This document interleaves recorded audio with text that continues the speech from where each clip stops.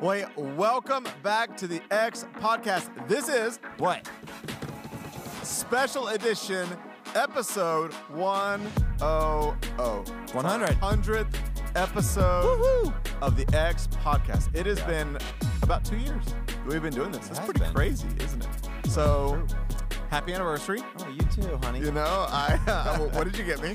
I got you something in the Well, box. no, I got you something. You did. From one of our last episodes. I don't know if it was the last one or the one before that, but we started dissecting whether, well, first off, you asked, are donuts replenishing? Are they restorative? Yes, they are. And we're just deciding today that they are. Absolutely. And since it's a special occasion, 100. we're going to do a little bit of donut sampling. Ooh, yes. And these are donuts local to the Central Ohio area. So I'm sure everybody listening and watching are just gonna they're just gonna love you it.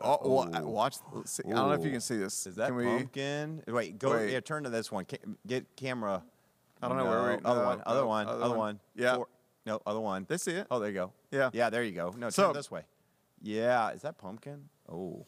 No, that is California Dream. So here's the thing. First off, I want to point out what is not on here. First off, number one, Tim Hortons looks good. Nah. and Dunkin' Donuts are not here. Nah. Primary reason they're average. awful. They're not awful. They're just They not are awful. great. Dunkin' Donuts should. Wait. There's a reason. Can we just at least agree that Tim Hortons pumpkin donuts are not bad? There's a okay. There's a reason Dunkin' Donuts literally had to drop donuts from the name and go by Dunkin'. That's not true. If you get a fresh vanilla cream, No, they're powdered vanilla cream, it's good. They're not. Here's why. Because they call themselves a donut shop. No, before you go, we got to explain what's on here. Okay. They call themselves a donut shop, but they literally have their donuts shipped in frozen. They're literally The like nerve of them. cardboard, and then why do they even call themselves a donut shop? I wish. That's why they dropped it. So I looked up. You mentioned a place in Chillicothe. Didn't have time to go there. Krispy Kreme. By C. Now Krispy Kreme's amazing. Let me tell you something. Regular Krispy Kreme with a K. Hot average. Krispy Kreme is They're great. good if they're hot, but they're average. Krispy Kreme with a C. Oh, that's the It's the Chillicothe one in one. Chillicothe, and it's a local and been there for like 50 years and supposed to be amazing. I need to try that. Yeah. I did look up, I can't remember what website it was, but Best Donuts of Columbus. Okay. So we have 3 represented here. Yes. Only one I've had before. This one, Those and are this small. one. These three these are are Dragon Donuts. Oh, these 4 are Dragon Donuts from Easton. This is a maple bacon glaze from Amy's Donuts. I think I've had that one before. And this is the namesake Buckeye from Buckeye Donuts. Oh, that looks good with the peanut butter on So it. go ahead. We need to cut these and we'll try cut them, some of these. and we'll talk about these. And donuts while we're doing that, I want to, just for the sake of this Yes. being episode 100, you talk, I'll eat. Okay, I found Sounds fair. the top 10, not most listened to. I didn't go on Apple and Spotify, which, by the way, if you're listening, hey, you know what? For those of you that are listening, if you have enjoyed being a part of this journey, first off, thank you for joining these conversations. It's been a crazy wild ride of 2 years. But do us a favor. We kind of say this as closing credits at the end, but it's easy just to pass by. That's what I usually do in a podcast. But if you've enjoyed this podcast, take a moment, pause this, leave us a review, rate 5 stars, subscribe to It really helps. the channel. It really does help and means the world to us. And let us know what your favorite episodes have been. But I found, took a little bit of digging, the top 10 most watched on YouTube episodes of the last 100. What do you think some of them are? I'm just curious. I know you're eating. Well, I know that the one we just did on communication blew up. It was like the second most watched. I know one of the ones on Russia was one of the most watched. Actually, let me just say something. But In the top 15, yeah, we have like, I don't know why we did so many on Russia, but there's like 4 or 5 with the name Russia in them, and they all blew up. So if you're wanting to optimize your SEO, just put Russia in whatever name you're trying to sell. This is really good. Beside that, I don't know. Okay, so let me give you the top 10, starting with the 10th one. Couple runners up, episode 84, Roe v. Wade, and episode 73, Russia and Ukraine. But starting, some people will love this, some people will hate it. Bear with us, we'll get through this. But just the nostalgia, I want to celebrate. The 10th most watched on YouTube episode of the last 2 years was episode 93. Oh, that's recent. God and Country, Rise of Christian Nationalism. the You one I and did with Matt Matt Johnson. Johnson. So if you want to go back, double dip, or if you have not watched it yet, that was a great one. That we might offend some people on that one, but I was going to blame Matt Johnson for Yes. it anyways. You just He's got to the one blame the guest. Interestingly, on a very similar note, about a year and a half before that, coming at number 9 is episode 13, Attack on the Capitol, America and Jesus, Future of the Faith. Okay, so they kind of came together. And then the episode 8, episode 20, number 8, coming at number 8 was episode 24, Soul Pains, Kayla's Story, Joy and Grief. That was a heart-wrencher. Ooh, this looks so good. Is this the Buckeye? I think that's my favorite so far. Is this your favorite? Yeah, it looks Buckeye. amazing. Anything with one peanut with butter and the- chocolate. That's the best marriage under heaven. Yeah, the one with Kayla was pretty incredible. Just hearing her story, it just kind of almost wrecked you a little bit, you know. Yeah. And I wrote about her a little bit in my book, but we had her on here and she shared a whole lot more detail. And that was Well, so good. that was a good episode. So that was number 8. That was what we number said? 8. Okay. Coming at number 7 was when Kevin came back, episode 71, Kevin's Dream, Back to Reality. That was a fun one. Then this will not surprise you. Coming at number 6 was episode 68, Olympic Controversy and Russia. Oh, How to yeah. lose in order to win. Coming in at number 5 was episode numero uno. The first one we Really? ever did, me, you, and Kevin, License to Disagree, Personality Types, and Echo Chambers. Coming in at number 4, this was another recent one, was episode 97 with you, Trey, and Tucker, How to Create Art, Embracing the Creative Grind, and Big Announcement. Coming in at number 3, that was very recent. Wow. Several of these are recent. Coming in at number 3 was actually also recent, episode 91, If Hope is in the back. This was Hope, Raina, and Tucker on the power of environment, spaces, shape memories. Wasn't that one where you No, guys? that wasn't the dating one. That was the environment one. Oh, okay. Yep. That wasn't one where you guys talked about Amber Heard No. and Johnny Depp. No, that was forever ago. That with one did not make Jesse. the list. But it did People well. don't like that. Oh, you always are on the most recent celebrity I gossip keep trends. up with the drama. Yes, I do. No, I don't. Dude, that Coming in at number California 2 was the speaking and teaching one, developing communication skills. That's the one that we didn't know how to go over because it was just kind of off the cuff, but did really well. I think we're going And to do a if I part 2 recall, Lydia did not like that one. We asked Lydia afterwards. She's one that produces this, and No I said, donut. Lydia, what do you think? And she was just like, it was just all right. And then boom, it just was blowing up. And we're like, Lydia, you're so out of touch. No donuts for Lydia. I think that's fair. I'm trying most Just of kidding, these. we love You're gonna Lydia. have to keep going. Okay. That California Dreaming one, pretty amazing. I'm not gonna The lie. dragon donuts are amazing. I'm not gonna lie. Pretty good. Sorry for making you jealous if you're listening or watching. You wouldn't like these donuts anyways. You wouldn't. They're too good. And then coming in at number 1, again, to me, and for me it's so random, is episode 75, Russia and Ukraine Part 2, Is the World Ending? Is This Spiritual? Is the most watched. Interesting. Yeah. It was the second one that we did. That was the second one, yeah. So anyways, that's our top 10. You surprised by any of those? Yeah, you have any that when you look back, you're like, those are my favorites? Or ones that just stand out Of to you? those or No, just of any. Because I don't know if you're just now joining kind of our little community. I don't necessarily know that I would say these are our best. These are just for whatever reason have been our most watched. yeah, I don't know. I was looking through. I remember when we did the one, Marks of a Cult Enneagram. I enjoyed that one. That one was a little. That one got a little spicy. I felt like. Email response and fallen leaders. I like when we've been able to engage with people. We've had some people write in some really challenging thoughts and questions and wanting us to wrestle with them. Yeah. You know, the one we did on yoga, Jesus and superstition. I was just thinking about that one. Yeah. I enjoyed that one. I did too. So some of those, I'm looking back in 2020, and every single one just felt like it had something to do with the pandemic. And how we just created quite a stir We talking did. about all of the stuff related to that. So I know that I'm biased, know. but I love the ones with my cousin, especially the ones we did that one summer in person, in person. Those I just thought were so fascinating. Yeah. Got a lot of feedback. So anyways, yeah, let us know. Be curious to know your thoughts on your favorite episode so far and ideas. I don't know. I've moving tried forward. almost all of these. I do agree. Are the duck donuts the one that you had 3 of? They're the cake donuts. 4 of them. They're good. Huh? They were good. I would agree. I don't. This one probably was my least. No, it's your least favorite. Yeah. Amy's donuts. It looks a little cakey, a little they're dry. these are all cakey donuts, but it was kind of dry. So- Might have been one of the best. Anyways, so here we are. Episode 100. Yeah. And How about you just talk this whole episode and I'll eat so I donuts? usually donuts. I am curious. You know, we did this a few weeks ago, and I found it fascinating. But I'm just curious for you, anything recently that has been standing out that you've been learning, wrestling with,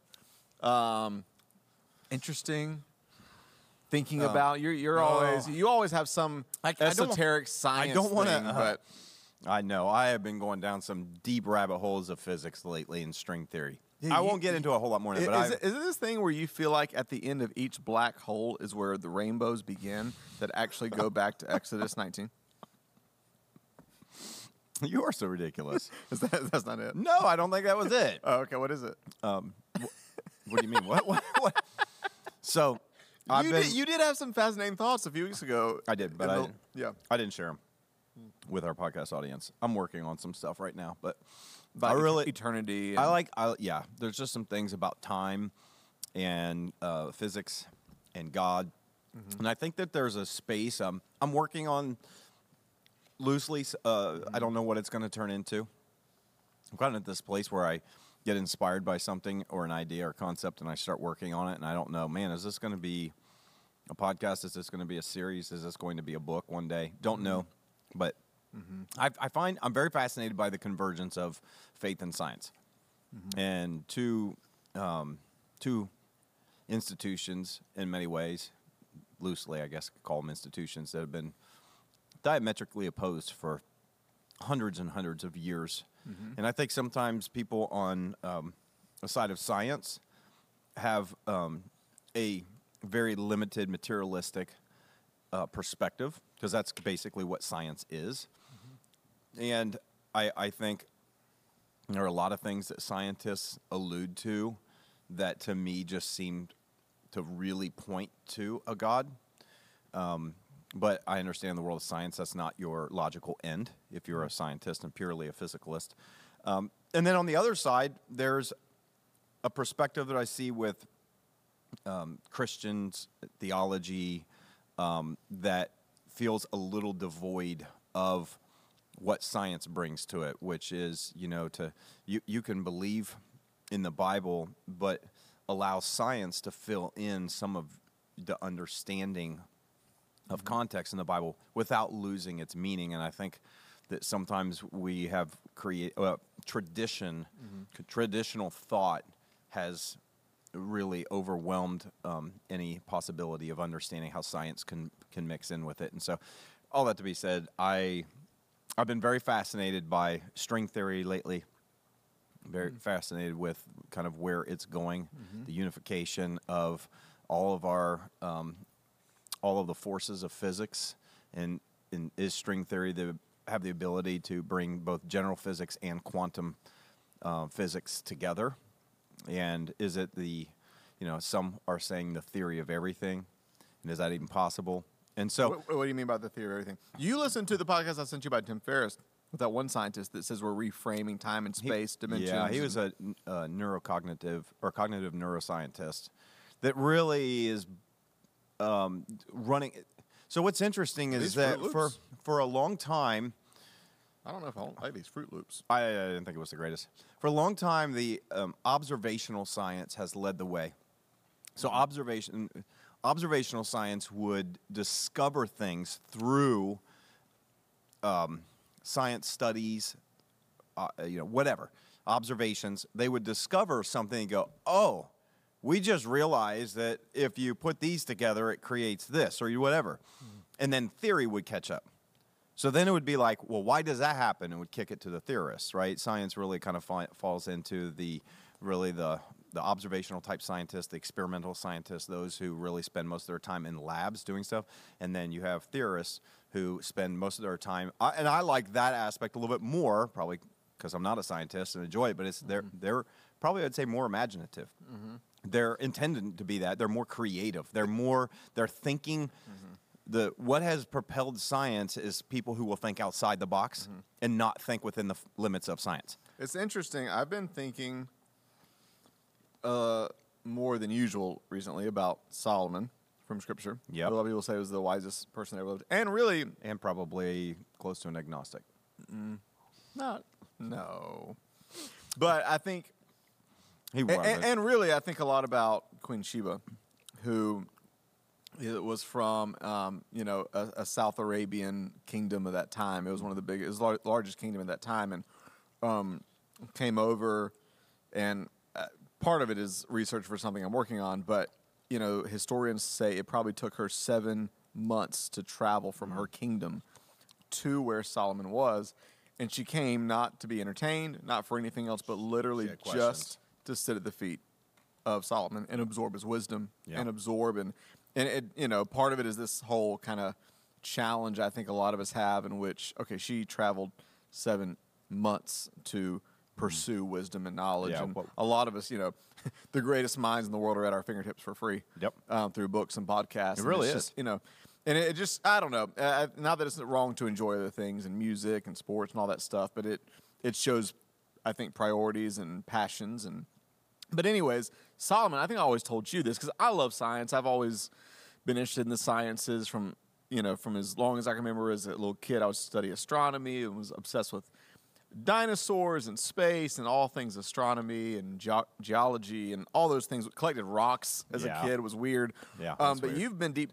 but You've been really deep diving. But I always told you I love that. When we think of Solomon, we always think, oh, well, he's wise and he studied everything theology. But if you read about what it says about Solomon, Solomon had a broad landscape of interests and pursuits. And I love the fact that the Bible says like he studied agriculture and he studied birds and he studied and horticulture and he just studied all of these things in God's creation and in God's universe. And I think I don't know. We do seem to have a weird, probably modern dividing of what we would consider secular and sacred. And I wonder why. When it comes to God and the rest of the world. Yeah.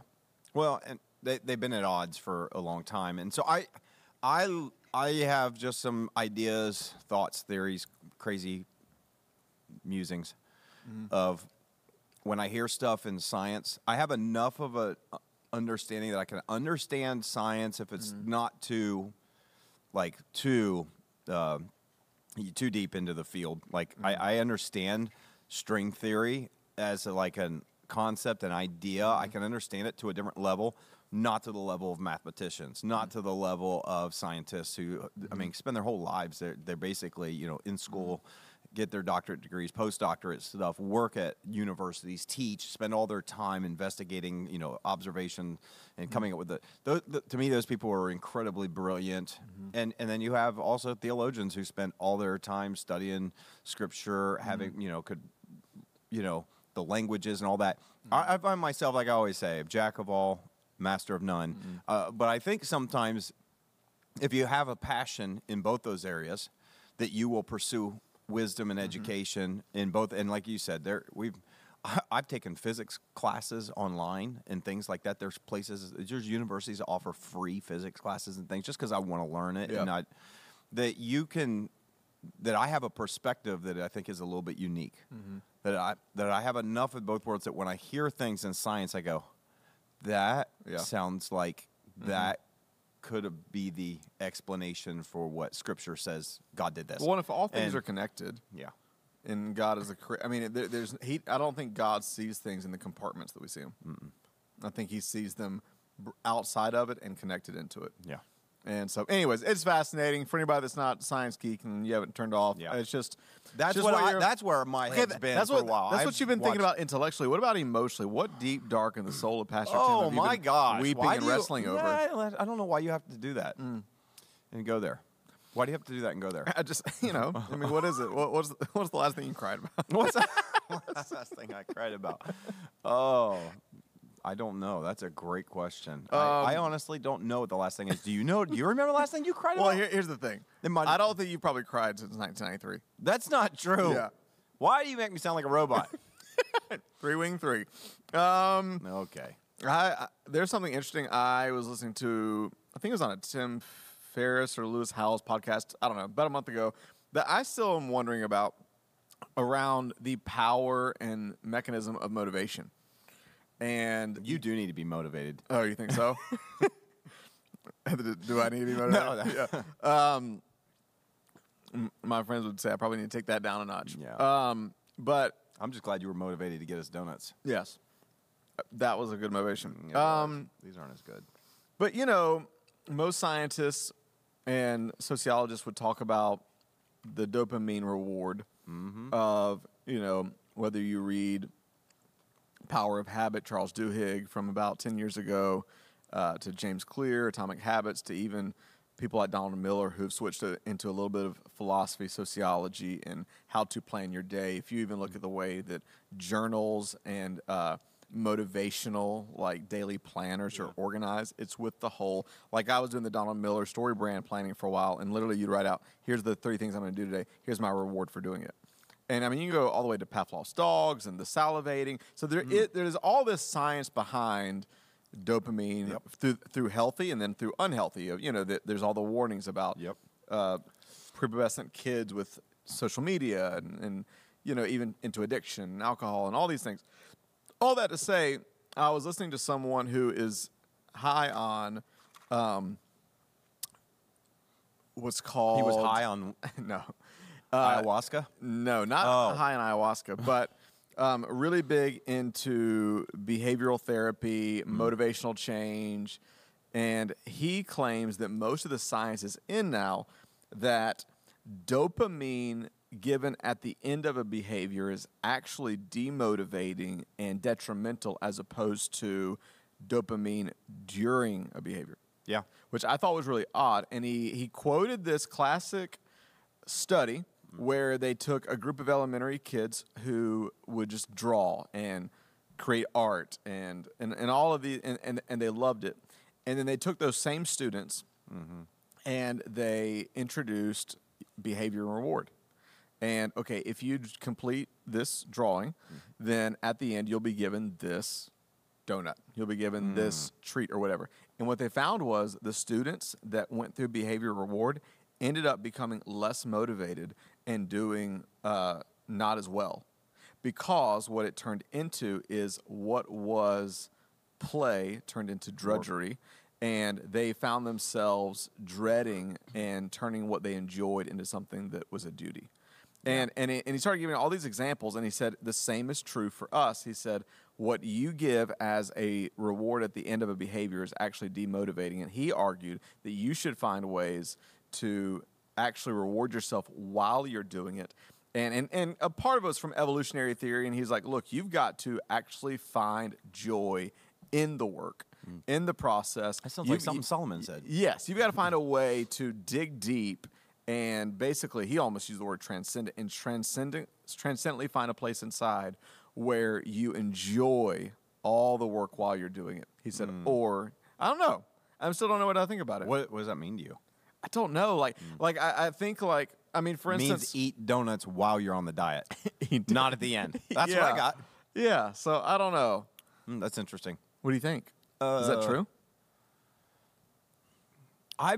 So interestingly enough, I've had some thoughts on dopamine,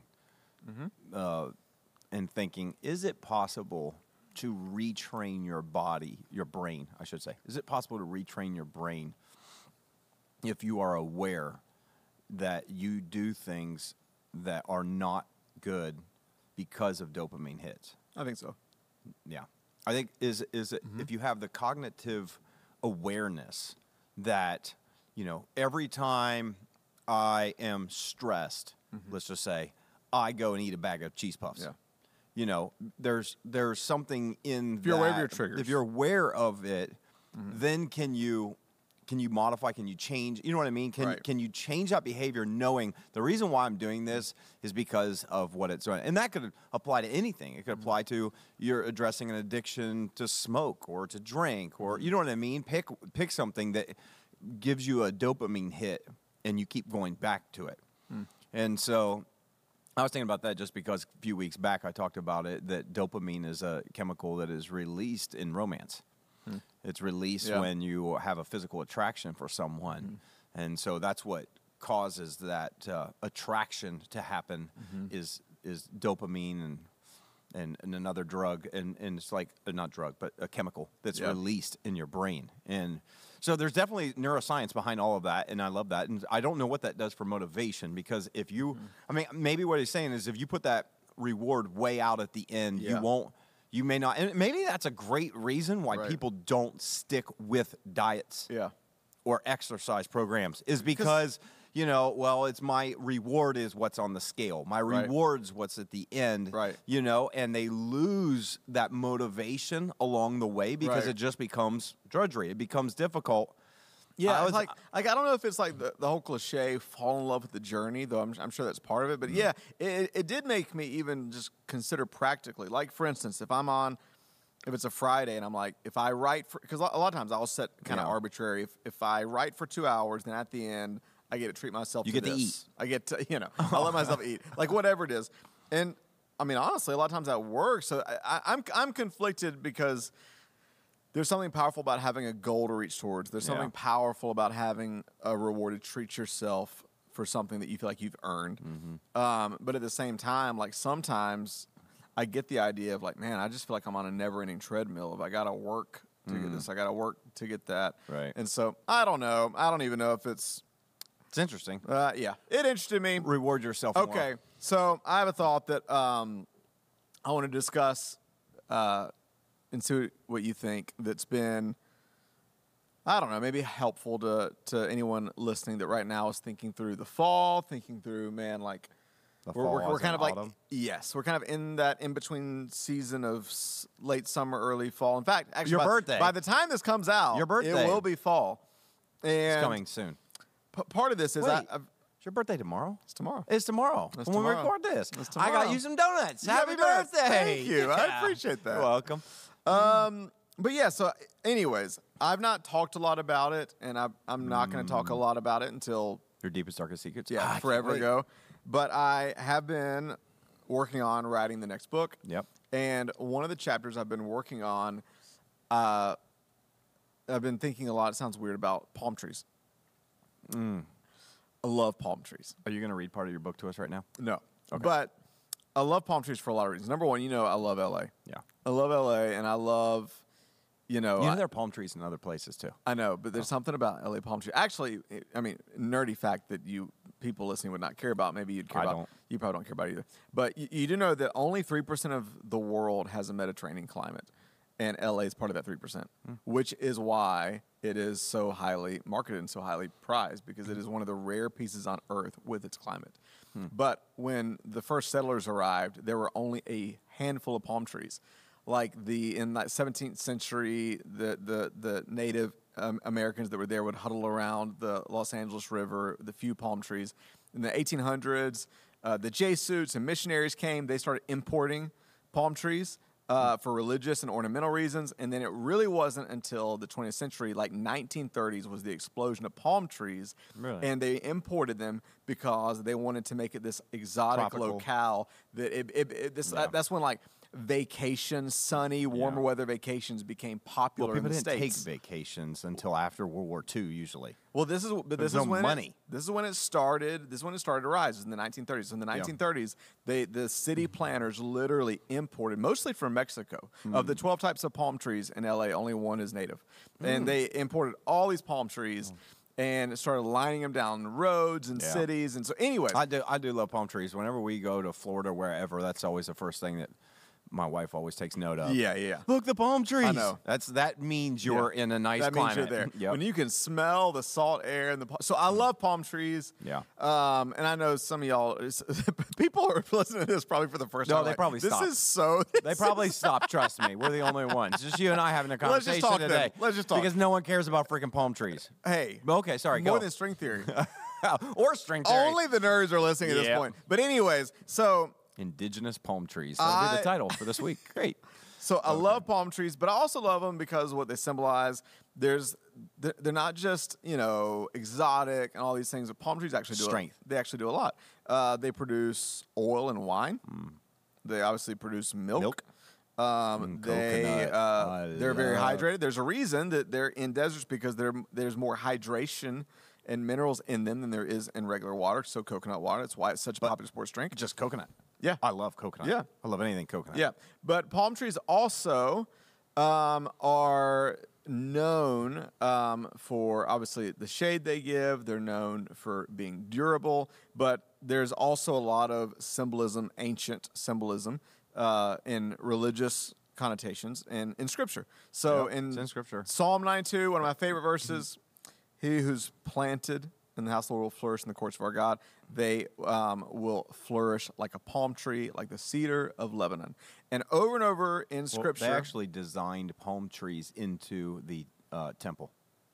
That's right. They were inscribed into they had woodworkers that designed palm. I always remember that because That's I'm like, good. you're thinking back thousands of years ago and over in the Middle East, and they had palm trees, and they did. It was designed all into the temple, into the wood. It was carved into it. So makes it holy. Yeah, so, makes it holy. So there's I love, obviously, they're gorgeous, they're amazing, they look beautiful. Wait, why are we talking about palm trees again? I'm getting there. Okay. But I love what they symbolize because I think everybody in their life, deep down, wants a life that flourishes. I love that word, flourish. People don't want to just survive. It sounds cliche, but they want to thrive. They want to bloom. They want to blossom. They want to maximize their life. They want to feel like their life is fertile and that in every area of their life they live, Jesus said, an abundant life, an overflowing life, a spilling over kind of life, a vibrant, rich, flourishing life. And over again in Scripture, you see that connected to the palm tree. And one of the things that's always meant a lot to me is that whole idea, and you spoke on it a couple months ago, about being planted. Yeah. That planted, and in fact, I'll just give one of the chapter titles of the book is called Planted to Prosper.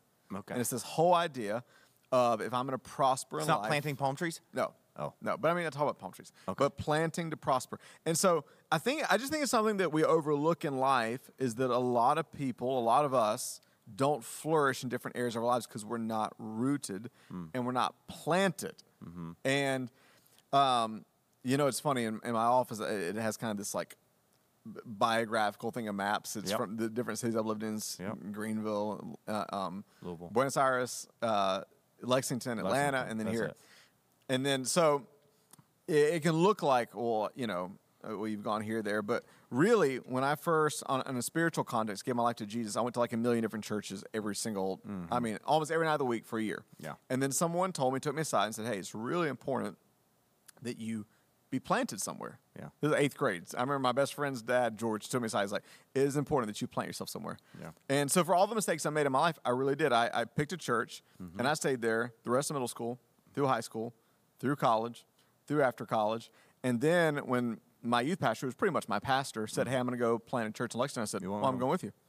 And so I really stayed planted really under the same leader for about 15, 20 years. Wow. And then even after he left Lexington, I stayed planted there to help the church for a couple more years before realizing, okay, time's done here, moved to Atlanta. Yeah. And my goal was to plant there for a while, and then 2 years later, that pastor left, and then I'm coming here. So it can look from my biography that's not. The pastors keep leaving you. Right, yeah. Oh, okay. Number one, that I have an abandonment complex of pastors. Number two, that I really have I forgot seen. to tell you, I'm moving to Florida.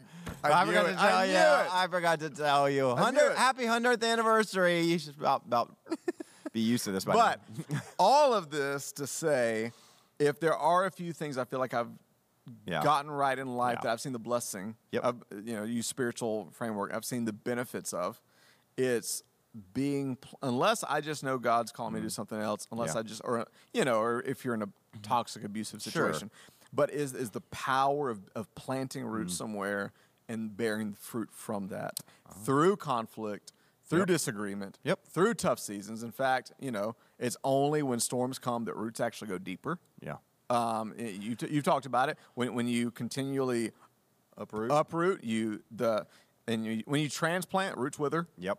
When you continue and everybody has different callings and thoughts. But anyways, I'm just curious for you what that means. Obviously, you've spoken on it, but what that means and why you think that's so hard to stay rooted. Yeah, no. I think that's a great. And not just in a place, but in every area of life. I think that's a great question. I was thinking about that as you were even talking. I've kind of had a similar story in that I have been planted I've really only been in 2 churches my entire life. One, I, for the most part, grew up when my parents started leading a church in 1980, all the way till we moved to Germany. And we were gone for 3 years in Germany, weren't really connected anywhere. It wasn't quite the same culture and environment, over there. And then coming back, I went back to the same church, even though my parents didn't, and they were gone. Stayed there for, another 10 years. It's where I met my wife. It's where we got married. It was part of that church. So really, 20 years of my life was in that church. And then the last 20 years of my life has been in this church. So I've basically only been in 2 churches my entire life, been a part of 2 churches. And I was thinking about that because I think that there's incredible value, not just for me, but where I see the benefit of planting that long over a period of time has really borne out, I think, more in my kids than maybe even us.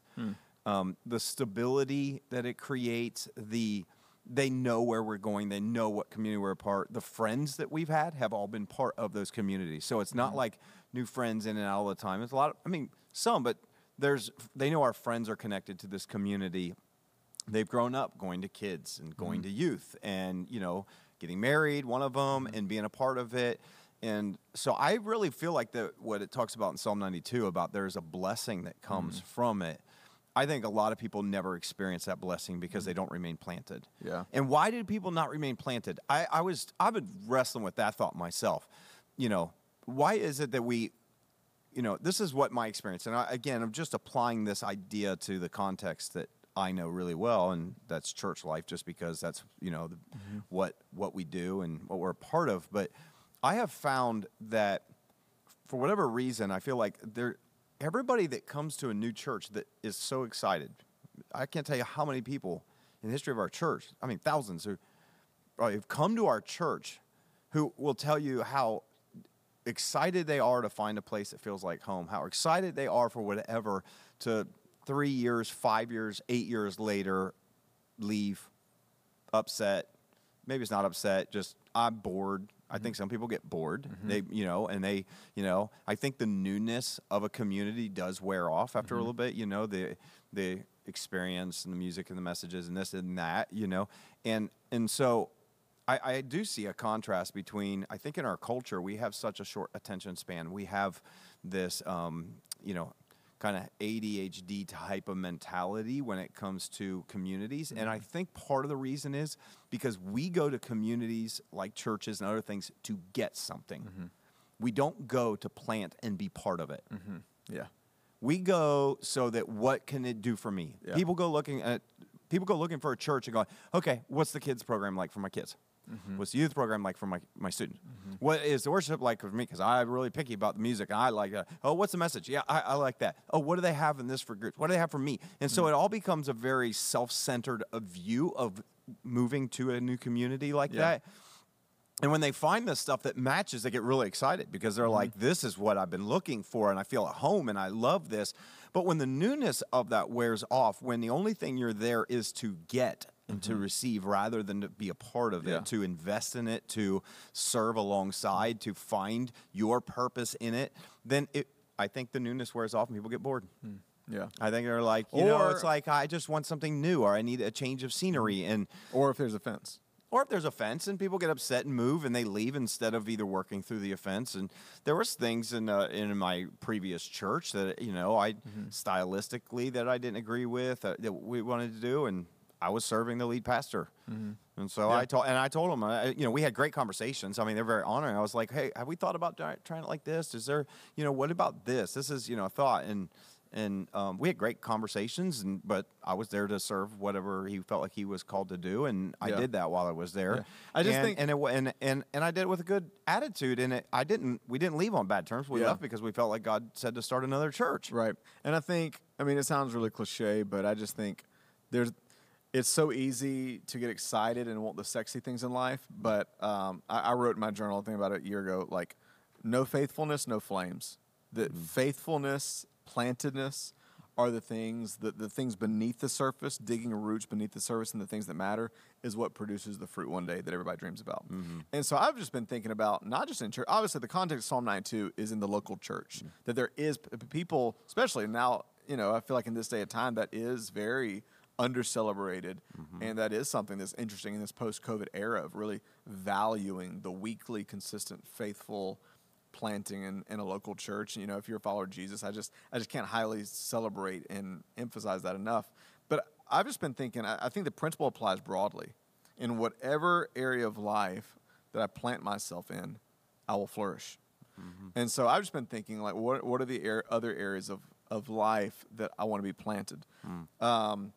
I think, like you would say, I mean, it was kind of parenthetical, but in family, like for your family to flourish, you got to be planted in it. You got to be rooted in it. I think being planted in a community like a school community, I think can be a good thing. It doesn't mean if there are bad things to the community, find a new one. But I think, you know, I also spent 3 years over in Germany with the military, and you know, I ran in and met lots of, you know, met lots of kids my age that was in school, that I was in school then, that their experience, that was only my small experience with military was those 3 years, but many of them whose parents have been in military for years and years, you know, every 3 years are PCSing to a new base in a new area, and they're moving. Oh, I've lived in Korea, I've lived in Germany, I've lived in, you know, this part of the country of America, this part, you know, and that's part and parcel with being in the military. You're going to move around. But I also know that it's really challenging for those students. It was really difficult for them to build real friendships. You know, you build real good friendships. It's like, oh, I feel like I just met a best friend. Oh, we're moving. Right. You know, and you end up with a diverse picture of life, which can be good. That's the good aspects of that. Right. But I think the downside is that there's not that longevity. There's not the stability that comes with that. There's not the long-term friendships that you can develop. There's things like that. So I think being in a school community and being a part of that community, that's one thing. We've been fortunate to be part of the community we're in for several years, watching all our kids go from younger age all the way through high school. Yeah. And last one senior. I feel like we know almost everybody. You know, and we don't, but we know so many people. We've got to know a lot of amazing families, a lot of amazing people. And so that's broadened that's a community that I've been planted in for years. And I like that because I've made some great connections. I've been able to, you know, several of them go to our church now. Yeah. Yeah, I've just been thinking, I don't know, for me, maybe it won't inspire anybody else, but for me, I've just been thinking through what are the areas of my life that I want my roots to go deep and that I want to flourish in. And I obviously have seen the blessing of being planted under leadership, planted in the local church, planted in a community if God calls you to for however long. And everybody has different callings. I mean, even in Scripture, you have the Apostle Paul who had an apostolic calling, and he's going, and everybody has different. But planted loyally with friendships, that's a lost art. Yeah. I've seen the fruit. I think one of the joys of my life is lifelong friendships and people that I've done life with for a long haul who know me in and out, the good and the bad.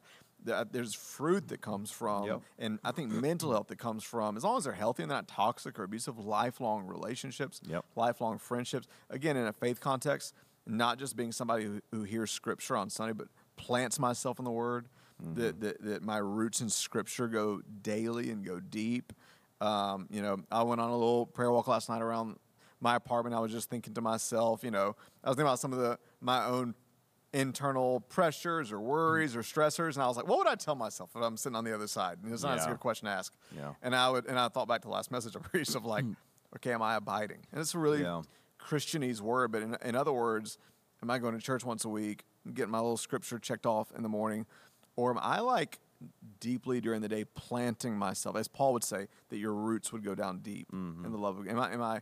And so, anyways, I thought about all that, and then I started thinking about, really, a lot of my heroes are people who literally are just sitting on decades of faithfulness. Yeah. When you think about your heroes, I mean, when I was thinking about Erwin out in LA, he's sitting on decade after decade after decade of faithfulness, and is now, and a lot of times I think in society, I'm not talking about like Instagram influencers, but a lot of the people that you would consider legends or heroes, whether in sports or in spirituality or in whatever it may be, there are people that are you look at them like they're an overnight success, but they're not. There are people who are sitting on decades, years and years and years of sacrifice.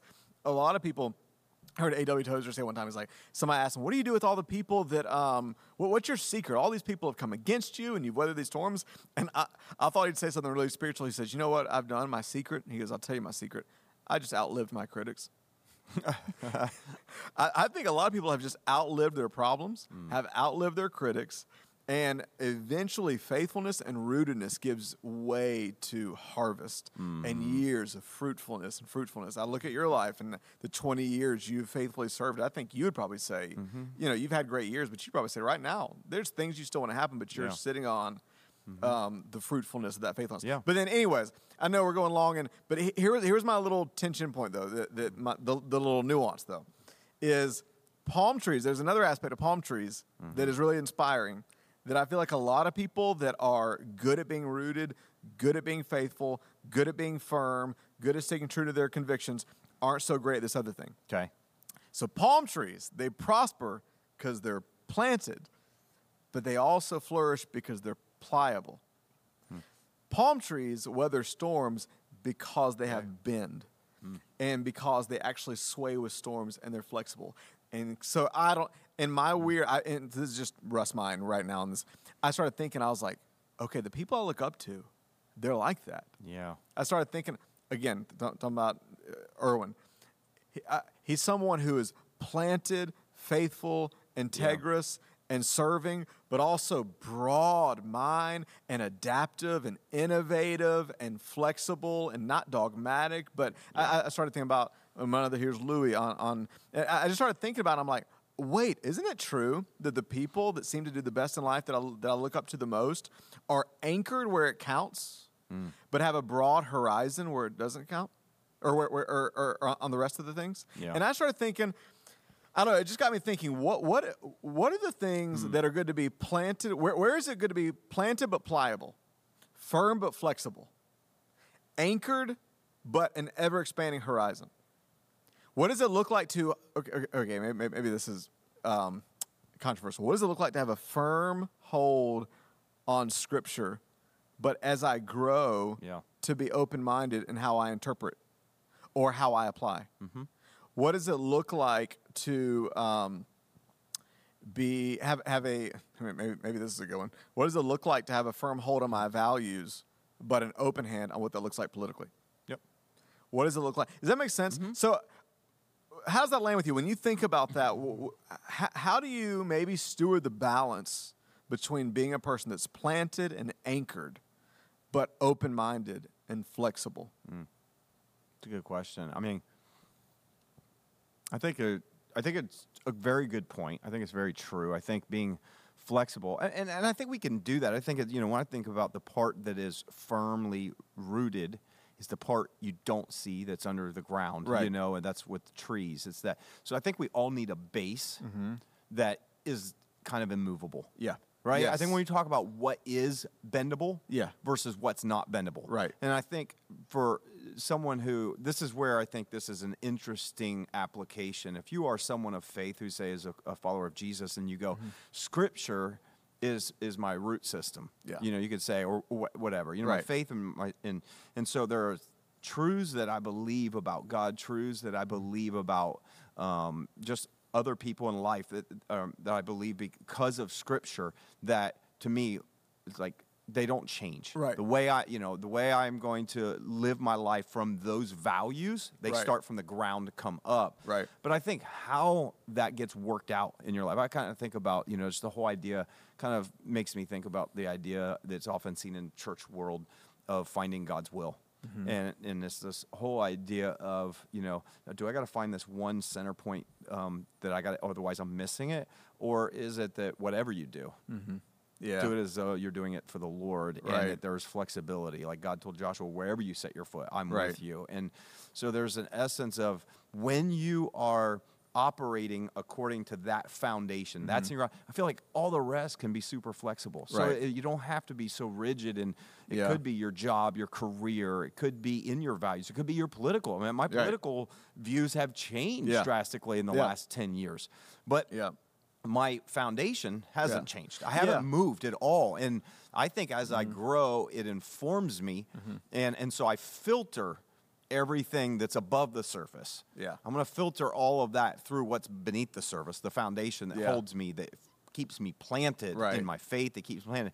But a lot that's preference. A lot of life is preference. A lot of life, and that I need to be it goes bendable. back, and I think it goes back to what you expose yourself to and how open of a mind you have. It's just interesting. I'll have people that I'll get around that have been around for 10, 15 years that will, and I think they mean it's calling me like, Russ, you have not changed at all. Your mischief, your laugh, your all those kind of things. But then I have a couple other friends that know me really, really well, and that have told me, and I almost kind of think they mean it as an insult. They're like, they're probably speaking primarily politically, but maybe even some theologically. They're like, you've changed. And I even have a friend, and it's not a knock, and he's one of the best people I know, but he's like, people know I have not changed an iota in the last 15 years. And again, this isn't a knock, but he's still reading the same people, listening to the same people, has the exact same thoughts on methods, mindsets. And again, I'm not trying to criminalize that, but I think back and I'm like, it just made me think back. I'm like, okay, have I changed? And then I realized over the last 20, 25 years, the majors of what I believe about Scripture, about God, about Jesus, about eternity, none of that's changed. Right. Actually, none of that's changed. The value system I believe about Jesus and people and the gospel and love and compassion and justice and what's right, and actually none of that's changed at all. But when it comes to almost everything else, No. Like politically, I'm a different person than 10 years ago.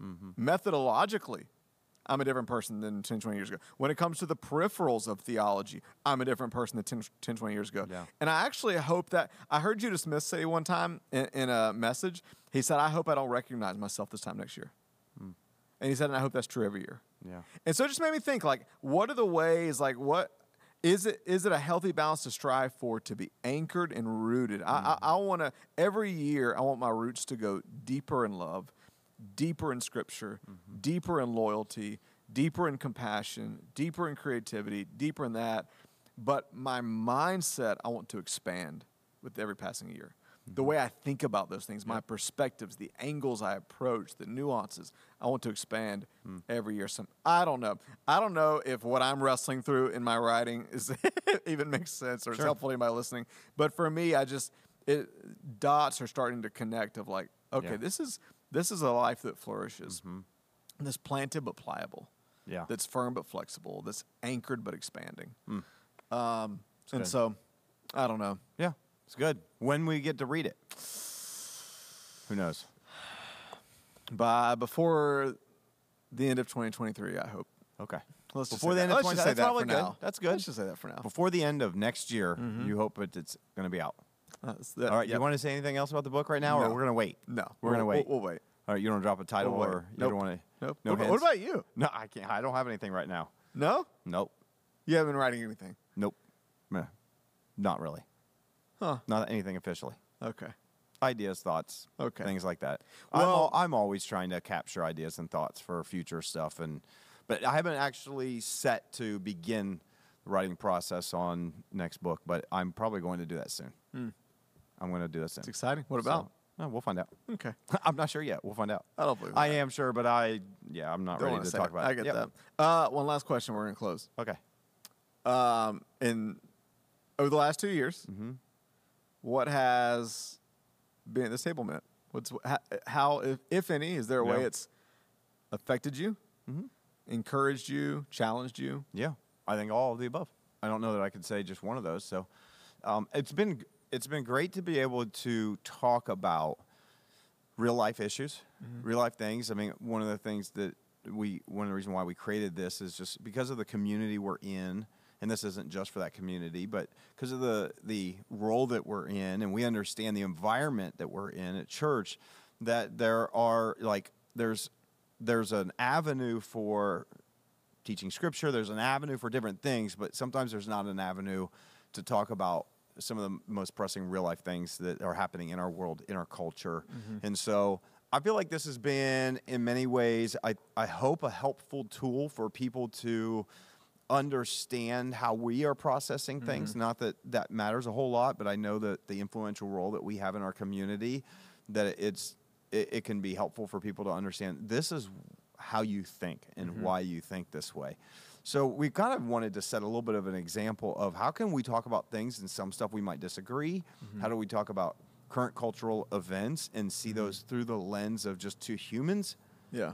two Americans, but also to Christians. And we kind of have sometimes taken different approaches on all of that. You know, we're all the same person. And we're all we all are that. Yeah. But we're different in the way we see life. The way our experiences are different. Our makeup's different. And so it's been fun. It's been it's an enjoyment for me. Yeah. I think it's also kind of I don't know. I don't want to say scratch the itch, but it just gives me an opportunity to flesh out ideas and to be challenged by them. I think some of my favorite parts have been, and I think about, you talking about pliability, it's like there's probably things that I can think of for sure. I know there have, that my mind has been changed on stuff because of our conversations that we've had for the last 2 years. That the topics that we've wrestled with that have literally been wrestling. Like when we say, I mean, we get up here and talk, sometimes we look stuff up a little bit, so we're a little bit informed when we talk about something, but a lot of time we're off the cuff, and this is, I don't know, this is the way I experience it. This is the way I feel. But I think even in that process, I have learned and grown a lot of ways. And so, I don't know, it's whatever those three were, it's been all of those, and it's been a lot of fun. And I look forward to continuing these conversations. And, yeah, I don't know. What about you? Same. It's been, and, you know, just to applaud you, what you said is true. I mean, as far as being open to being challenged, I can't count how many times you've come to me after an episode and been like, "You're right," and I'm wrong. And okay, all right, and we know that Russ is back. Yes. Oh, you set that stuff up so well. You just go into it so seriously, and anyways. No, it's been fun. You know me. You're 3-wing 3. I'm a 3-wing 4. Okay. So I get very I have nostalgia over it. It's meant a lot to me. It's been, you know, I won't. Last year for our 50th, I did like a long post of what all it's meant. So if you follow me on social media, you can go back and read the longest post I've ever done. Honestly, but yeah, it's been a place started in 2020 really to help people feel less alone. Yeah. And a lot of what you said, to humanize ourselves to people, you want to spend more time with every single person than you get to, and but really as a sense of community, we want it to continue to become more and more just a sense of community, help people feel less alone, and to be enjoyable, hopefully. But then also, for us to wrestle with issues, like you said, I love that. I feel like I've grown because a lot of times we're getting ready to tackle something pretty serious, and you can't become an overnight expert, but you research as much as you can and educate yourself as much as you can, and then we come together and we challenge each other and hopefully learn from each other, and then hopefully it's a learning process we're all on. Yeah. And so the learning process, the wrestling process, selfishly on a personal level, just the therapeutic getting to process not just what's going on in the world. Yeah. I think about it this way. At this table, we process what's going on in the world and process what's going on in our world. Yeah. We process, there's a lot of internal episodes. It's been a good form of counseling. Yeah, it really has. Therapy. But and I didn't tell you this, but I actually got a lot of feedback from the episode. I don't know if it's the last one that came out, but on Quiet Quitting. A lot of people. I was actually out there with a couple last night at Brewdog that said, "I can't believe the timing." I've had several people say, "I can't believe the timing of that episode." That's what I'm wrestling with. And the text and the emails always mean more than I think people know. Yeah. We love to know that it's and it's a place too where. Look, like there's been controversy sometimes over it. The point is never to have controversy, but the point is for us to challenge ourselves. And anyone listening, let's all keep thinking higher and loving deeper and living better. And the first episode we ever did was called License to Disagree. So this is a place where we disagree with each other. At times you're going to disagree, but how can we model disagreement? And unashamedly, this is a place where hopefully if you're not a person of faith, this is you feel welcome, you feel a bridge. Yeah. And maybe if you are a person of faith and you've been a person of faith for a long time and have some, perhaps some echo chambers or boxes that sometimes we as people of faith can box ourselves in, that it challenges out of those boxes. Pliable. That we remain become pliable on top. Yeah. That we have. It is possible to have firm, strong, rooted convictions and be open-minded and pliable and teachable, and that you can disagree agreeably. And so thank you for being a part of the journey. It really has meant a whole lot to us. And especially, this is probably one of our most rambling episodes for our 100th. Yeah, but we had donuts. And so we would love, moving forward from the 100th episode, again, just to tackle the deepest things on your heart and mind. So email us podcast@thex.church. And We're always going to tackle the deepest things on people's minds. sometimes. Yeah. It'd be fun to hear. Yeah, it'd be fun to hear. Yeah. And again, let us know your favorite episodes. What do you want to know about? What do you want us to wrestle with? What do you want us to rustle with? Hustle with. You keep wanting to rename the podcast more or less. And I don't know that we should do that because it's the... Thank you for being part of the X Podcast. And it's the 100th episode. So go get you some donuts, eat them, and share this with a friend. Hey, ladies, we have some donuts for you in the back if they were not stolen by Tucker. He Was came back prepared there? at one point with the box in his hand. That's why I got flustered at one point. I said no. So anyways, signing off. Signing off. Love you guys. See you next Love week. the whole community. Bye.